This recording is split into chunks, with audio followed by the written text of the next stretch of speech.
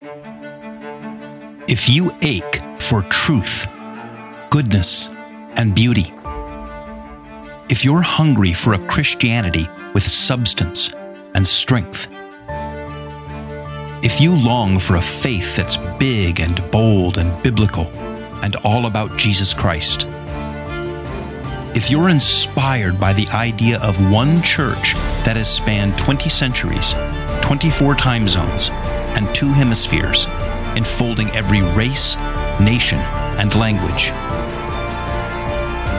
then you're considering Catholicism. Welcome to Considering Catholicism. If you're a new listener, then stick around by hitting the follow or the subscribe button on the top of whatever podcast platform that you use. And if you like what you hear, would you rate it and write a review? And then head over to our website, consideringcatholicism.com, where you'll find all of the episodes archived and searchable by topic. And if you're a long-time listener, thank you. Thank you for listening. And thank you for all of your messages and emails and all the encouragement you send. I love hearing your stories and your questions are all great. Now, I try my best to answer them either on the air or off, so keep sending them and I'll keep trying to answer them. And to all of you who generously support this podcast with your one-time or recurring donations, thank you.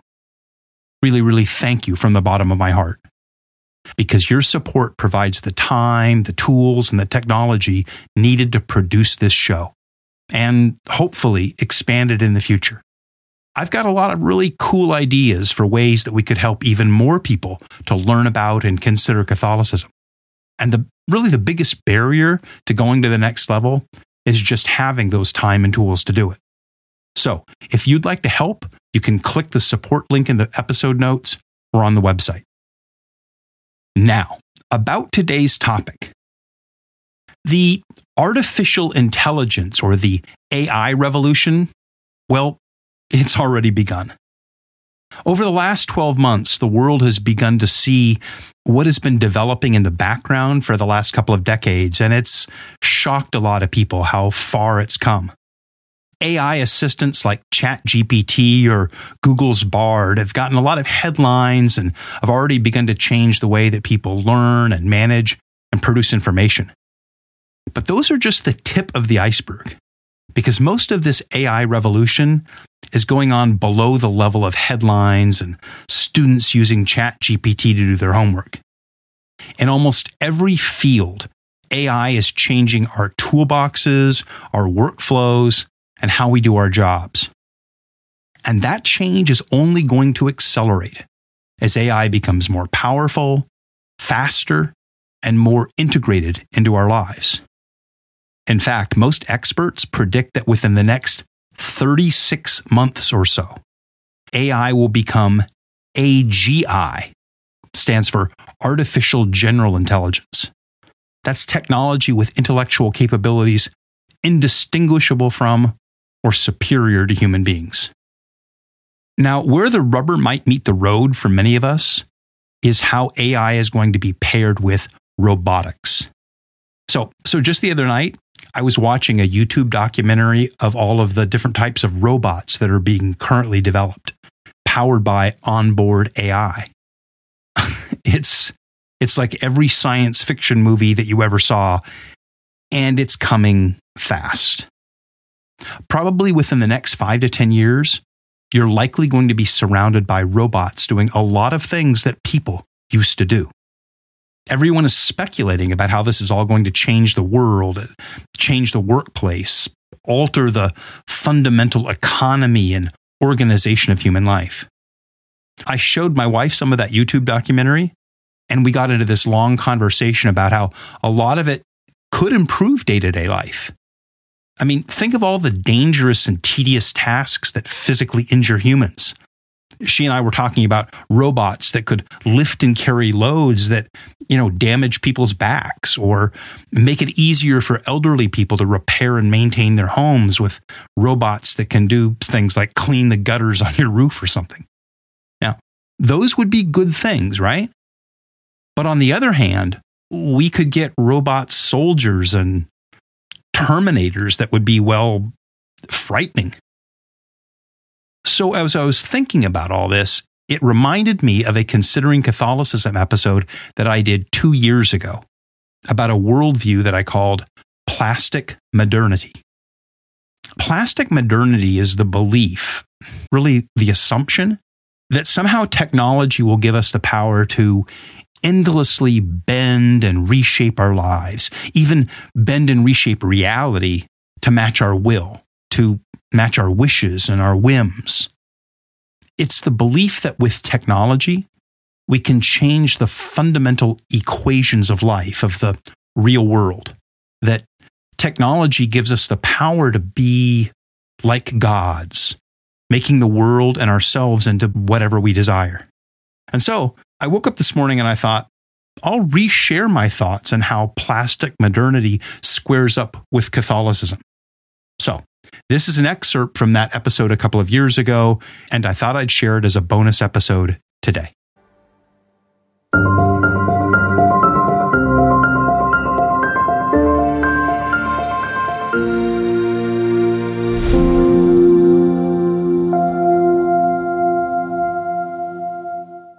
Now, from the top, as loudly and clearly as I can say it, I want to say that science and technology are good things.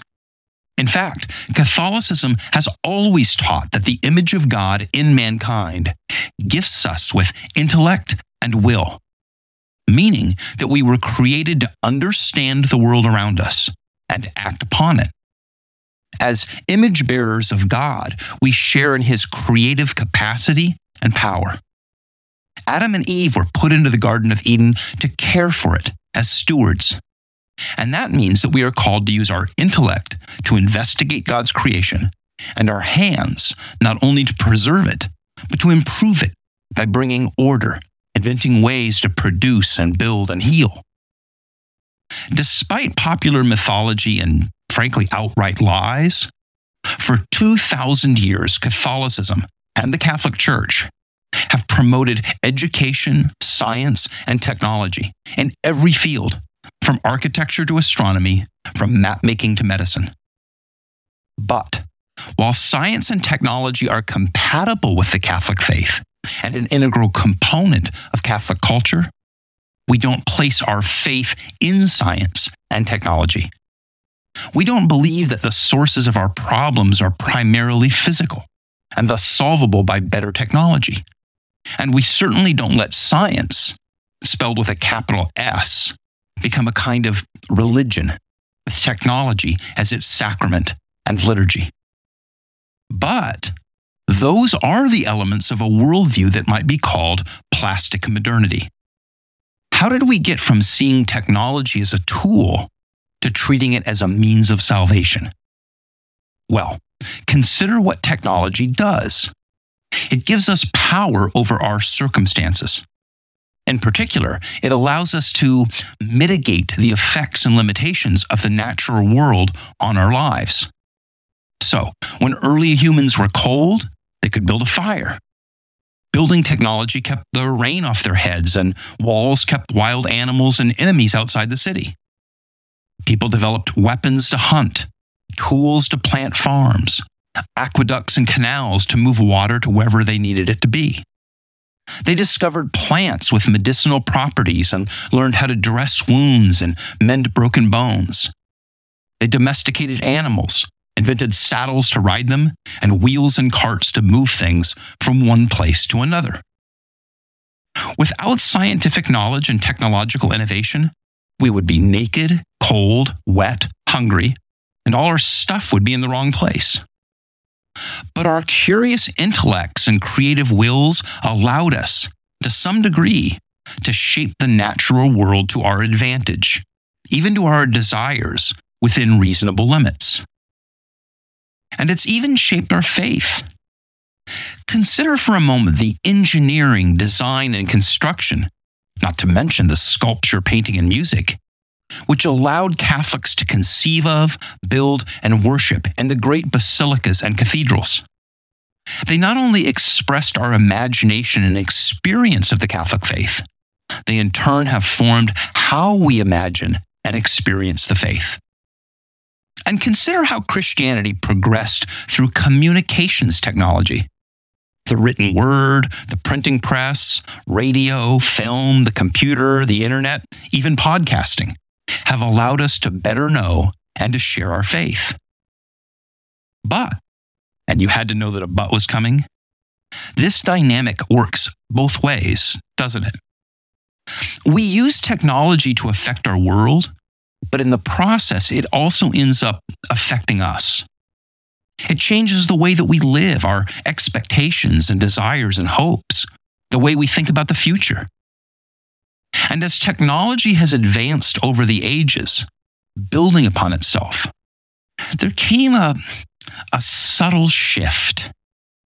Over time, it progressed from shaping our external circumstances to shaping us. It began to dictate our values, our culture, even our identity. In fact, technology hasn't progressed along a straight line. Over the ages, there have been a series of explosive bursts upward, often called revolutions. So, for example, the agricultural revolution, the industrial revolution, the digital revolution, etc., often followed by a series of plateaus of slower growth before another revolution. But the overall net effect has been an exponential curve of technological progress upward. So, the Wright brothers first got airborne for only 12 seconds in 1903, and that was only 119 years ago. The first computer, called ENIAC, was invented in 1946, only 76 years ago. The first artificial heart, the Jarvik 7, was installed in someone's chest in 1982, 40 years ago. The World Wide Web itself went online in 1990, only 32 years ago. And the Human Genome Project, a nearly complete mapping of human DNA, was completed in 2003, only 19 years ago. Invention is rapidly building on invention. The digital revolution might be followed, perhaps, by a biological revolution. We have more and more control over nature and the circumstances of our lives, but this technology also has more and more control over us, including how we understand ourselves and our worldview, including our faith. And this brings me to the point. If the first inventions allowed early humans to shape their reality by carving out a little shelter, heat, food, and maybe some decoration on the walls, and later inventions gave them the power to live in complex societies within large cities and to communicate ideas across distance and time, and later inventions gave us the power to reduce disease and increase life expectancy and to build wealth, then over time we have come to believe that technology has a nearly infinite capacity to allow us to shape the world to our desires. Increasingly, many of us see the world around us as a kind of moldable plastic that can be bent or formed if only we develop the right tools. So, are you frustrated by the limitations of time and space? Can't meet with someone in person? We have FaceTime and Zoom. Don't like the gender you were born with? Well, now you just change it. Love your dog and want to keep them forever instead of having 6 dogs spaced throughout your lifetime? No problem. Just clone him and have the same dog 6 times. Someone's probably working on that, and no doubt will try to bring it to market before long. Bored with who you are, where you live, your family, what you do? No problem. You can now immerse yourself into the virtual reality of a vast multiplayer online video game in which you create an alternate self. You can be a princess or a dragon or a samurai or a fairy or whatever you want to be, 24/7. Mark Zuckerberg has changed the corporate name of Facebook to Meta and is launching a creepy metaverse that you'll be able to live in with 3D goggles. After a while, your online meta self will become the real you, and you'll only need to leave to enter the physical world, what they call meat space, when you have to. Want to be in Shanghai in an hour? We're building a suborbital space plane that will get you there. Want the perfect partner? Increasingly advanced sex robots are being brought to market. Never want to be offline anywhere on the planet? Multiple companies are building constellations of tens of thousands of satellites ringing the Earth to give instant high-speed internet anywhere at any time. Want to live to be 100, 125, 150, 200? Someone is working on that through combinations of gene therapy, robotics, and growing your own replacement organs that can be swapped out like car parts as yours wear out. Someone will try to bring that to market within the next 20 years. We can eliminate birth defects or undesirable human qualities, either with gene therapies or controls, or prenatal screens that lead to aborting undesirable fetuses so that someone can try again. And with all of this, we are faced with choices that would have been nonsensical in earlier times without the tools that we have now. So, choices like, would I prefer, at this point in my life, to be a boy, a girl, intersex, or none of the above? No one in human history has ever asked that question. The point is that technology is giving us such power to mold the world around us that we are becoming convinced that the universe, including us, is plastic in nature. All we need are the right tools to shape it to whatever we want it to be. And don't worry, because there is always someone, and they are increasingly powerful corporations, that are inventing those tools and willing to sell them to us. In effect, to sell us life however we want it to be.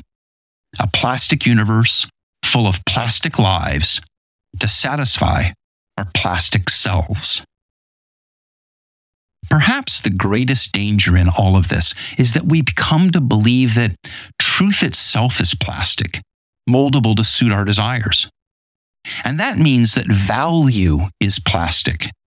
To be valuable is to be something that can be conformed to our desires, not something that we ought to conform ourselves to with humility. We come to believe that with the right technology, there are no fixed points, no constants. The Catholic values of truth and goodness and beauty become plastic, even liquid. God becomes liquid, flowing and adapting and filling whatever we need him or her or it to be or fill. The worship of technology, the promise of a plastic or liquid universe, fulfills the lie that the serpent told Adam and Eve in the garden, that you shall become as gods yourselves, knowing and judging and shaping good and evil.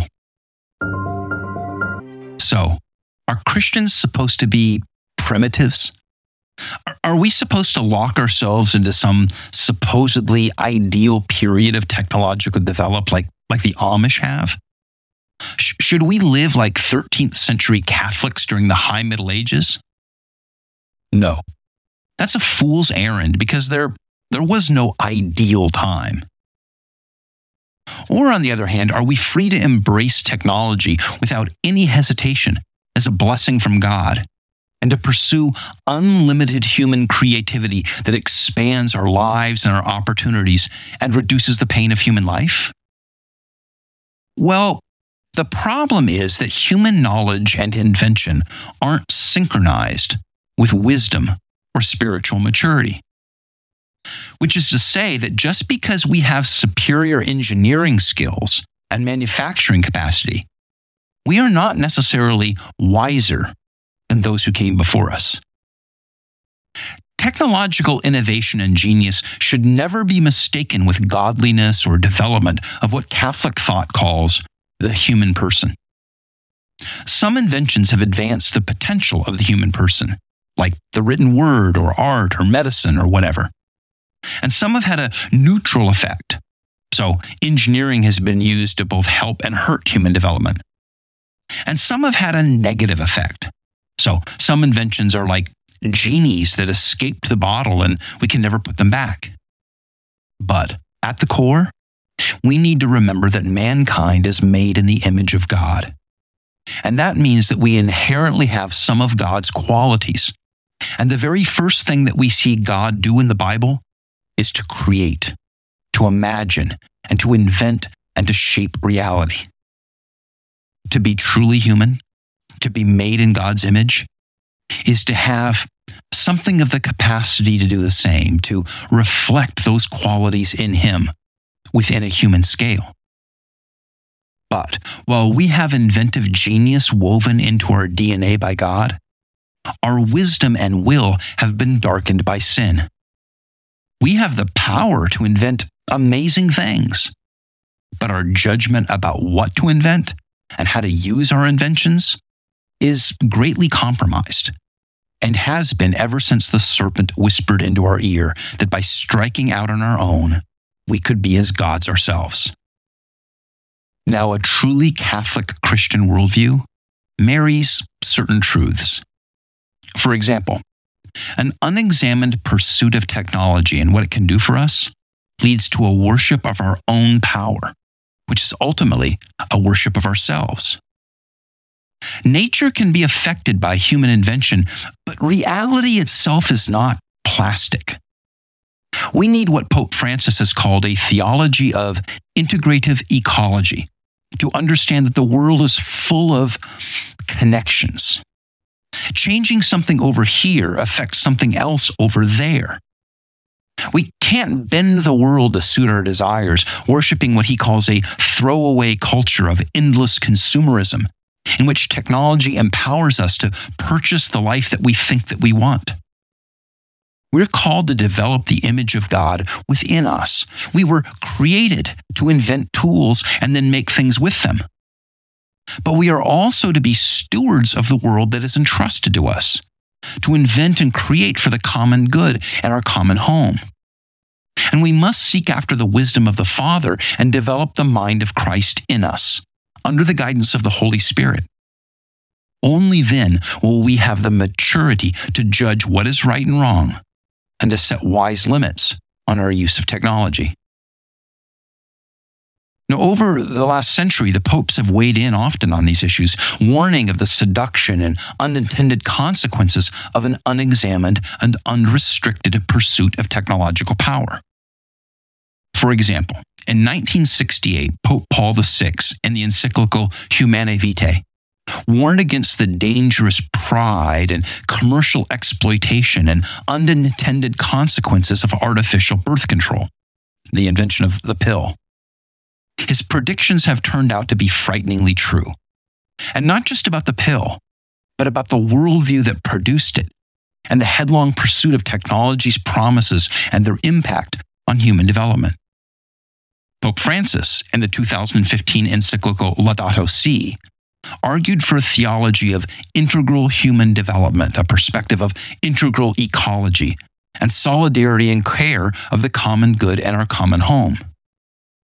Now, I believe that Francis's agenda has been greatly misunderstood for various reasons by parties on all sides of these issues. But he has consistently warned us of an unbridled lust for and pursuit of technological consumerism, especially driven by global corporations, which seduces us into believing that reality is plastic or liquid. But that's not the story that the scriptures tell. Historic biblical Christianity worships a God of order and development and productivity that releases and unfolds life. But it also worships a God that is careful about distinctions and categories, a God that creates by separating light from darkness, land from water, male from female. And that order is not subject to our redesign or endless manipulations based on whimsical fantasies. God asks us to put our ultimate trust in Him, not in our own intellect. Because while we do have physical problems that can be fixed by tools, our ultimate problems are not physical and fixable with engineering solutions or consumer products.